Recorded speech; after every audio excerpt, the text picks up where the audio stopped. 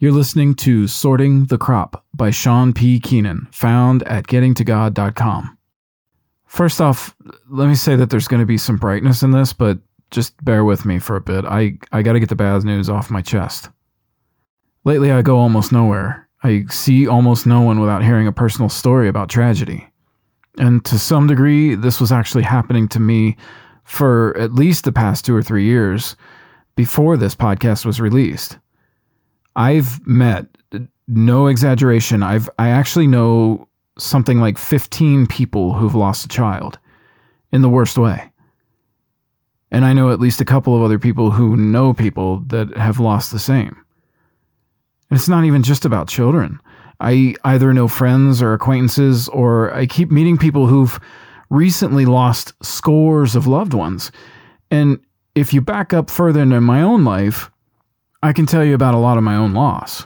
A slew of people who've died at one point, something like 12 or 13 people in about 4 years. And all my life, I've watched large numbers of people I know fall away to things like drug and alcohol addiction, suicide, legal troubles, and even murder. But in the past few months, when the pandemic arose, the whole COVID-19 thing, it all became so intense that I literally can almost not go out or walk down the halls of where we stay without meeting someone with a recent tragedy in their hands.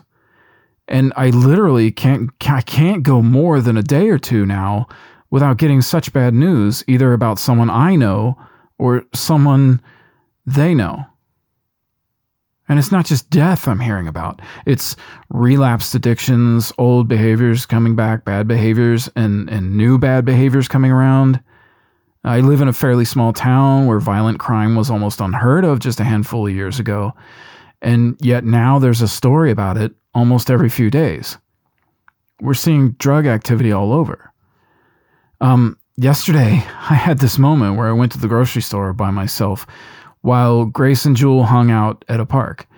And normally that might be a treat for me, but yesterday everything was different. 90% of the people there in the grocery store were wearing masks. The only eye contact most people were making was not friendly. I saw impatience and fear, people getting snippy with each other, and almost every time I've gone to the grocery store in the past month, there's been some incident between people where someone's snapping at someone else, even cussing and yelling with their children present. And even for a society that was already breaking down in most of the places I've lived, especially in this town, this is not normal. And I'm feeling it in my own life. The irritability, the wanting of old habits, and the unusual amount of questioning of people around me. And I'm having thoughts like yesterday, looking at some guy in the grocery store who kept picking up fruit, handling it, and putting it back down. And I'm thinking about how unsanitary that was. And then I look down at my own fruit and wonder how many people have handled it. Maybe I shouldn't have said it that way. Never mind. But we're all being stuck inside more and put under more and more stress and more unusual situations you just don't put people in.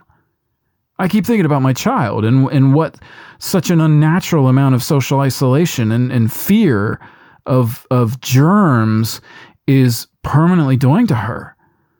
And my own old hermitified, yeah, it's a word now, my own hermitified ways are coming back, where because I'm forced to isolate so much, I'm getting comfortable with it like I was when I was much younger. Businesses are reopening, and people are suddenly gathering in large groups, while case rates and death rates for COVID-19 are constantly rising. Intelligent people are predicting huge spikes in those numbers.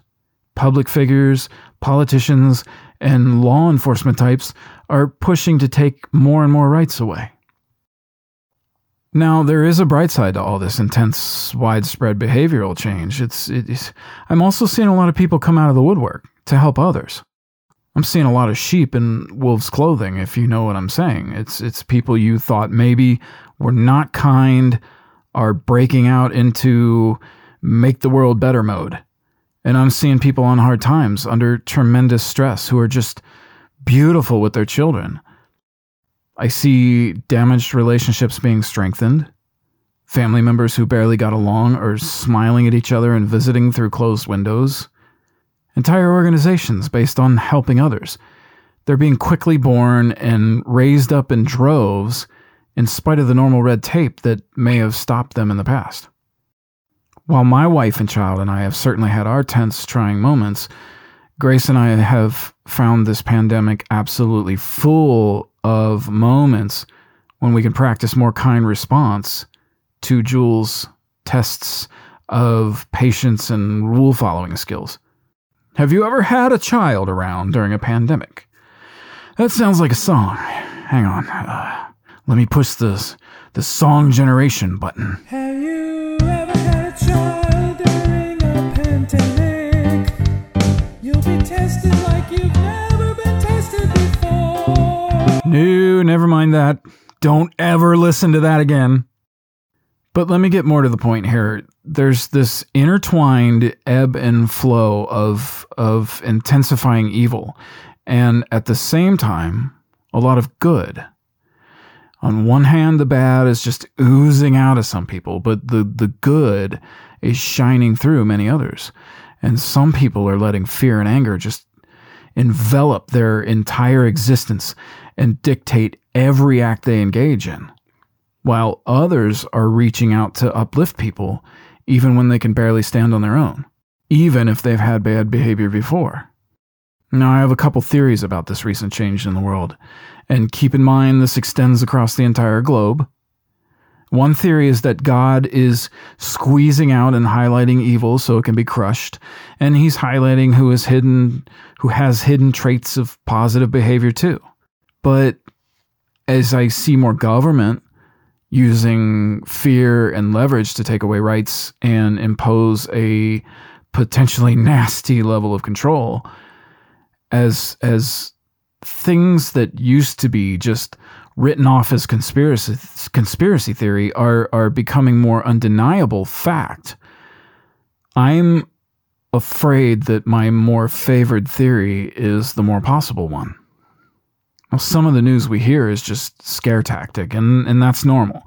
You get people who even pull stuff randomly out of the Bible and even create a new story or exaggerate an existing one, and then they act like they've never read a Bible and let those who have read it put the so-called facts together.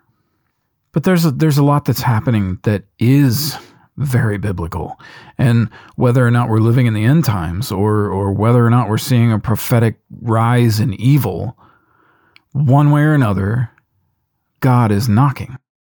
And he's knocking so loudly the sifter is bouncing, and some of us are coming out of the smaller holes, some of us are coming out of the larger ones. But in any case, even if you don't believe a universal creator is doing this, we're being sorted.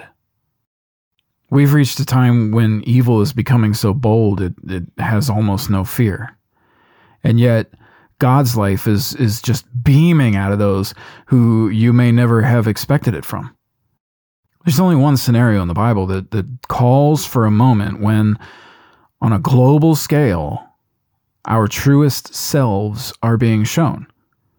And if you're familiar with the parable Christ gives about the wheat field, this might hit home in a startling way. Matthew 13:24-30, King James, we see Jesus says, quote, "The kingdom of heaven is likened unto a man which sowed good seed in his field. But while men slept, his enemy came and sowed tares among the wheat and went his way." Unquote. If that's not self-explanatory, the story is that this guy goes out and he plants this wheat field. He does a great job. He plants good seed. Middle of the night, enemy comes along, wants to ruin the crop, so he plants tares. Tares are a plant that resembles wheat, but it's basically useless in a wheat crop, so it kind of ruins the whole thing. And the parable goes on where, so the guy's servants notice that the crop is ruined, and they go to the guy that planted the crop, and they're like, hey, there are tares in the wheat field? What did you do? And the guy's like, I didn't. An enemy did this. So they say, okay, what do you want us to do? You want us to rip it out, start over again? And the guy's like, no, just let the crop grow up, and we'll sort it when everything's ripe, and we'll bundle up the tares, throw them in the fire, and then we'll take the wheat with us and do whatever we got to do with the wheat, of course. So you get what Jesus is saying there. God planted a good crop. We were a good crop. When God created us, we were a good seed. And the devil didn't like it. And long story short, out of his jealousy and his desire to be on top and being the opportunist that he is, he waited until the right moment and planted his own seeds so he could ruin the crop, basically ruin us. Because especially if you're a parent, you'll understand that there's no better way to get back at a parent than to hurt the child. And at that point, God is the being who says, no, don't tear it all out. I worked too hard on the good stuff. The only option is to wait until the crop ripens and sort it out then. So you see, God is a parent. He's a father, not just a creator. And I know firsthand that a parent's love is enough to bear an immense amount of pain if it means that there's even a slim chance that your child could become something beautiful, even if that child seems lost. And so far, this is what God has been doing, bearing that pain so we have a chance. But this can't last forever. We can't be this ugly toward each other forever. We can't dismantle a planet the way we have and still have it support us forever. And we can't keep putting things like money, technology, and man's law ahead of God's will and God's law forever. The resources we do these things with are almost tapped out. And the distribution of what's left, it's extremely unbalanced. The problems we've created are out of control. They're out of our hands. And this can't get better until it either gets worse to the point where there's no community left, or someone bigger than us steps in. Our world, our culture, our sense of self, it's now become a God-sized problem. And I think the solution is near, because I think God's had enough. I think the harvest is near, and the crop is being sorted. So what do we do with that information? We either give up and go down with the way the world runs, or we rise. We act like a child in a storm with a blankie and grab hold of the most important word Jesus Christ ever gave us. Overcome. One way is easy. One is hard. One brings short-term reward with long-term sacrifice, and one is the opposite. It's short-term sacrifice with long-term reward. But if we can remember how short this life really is, the vapor we're told it is, that blankie we can cling to becomes our forever with God. If you're sure about God and Christ, now's the time to not let go.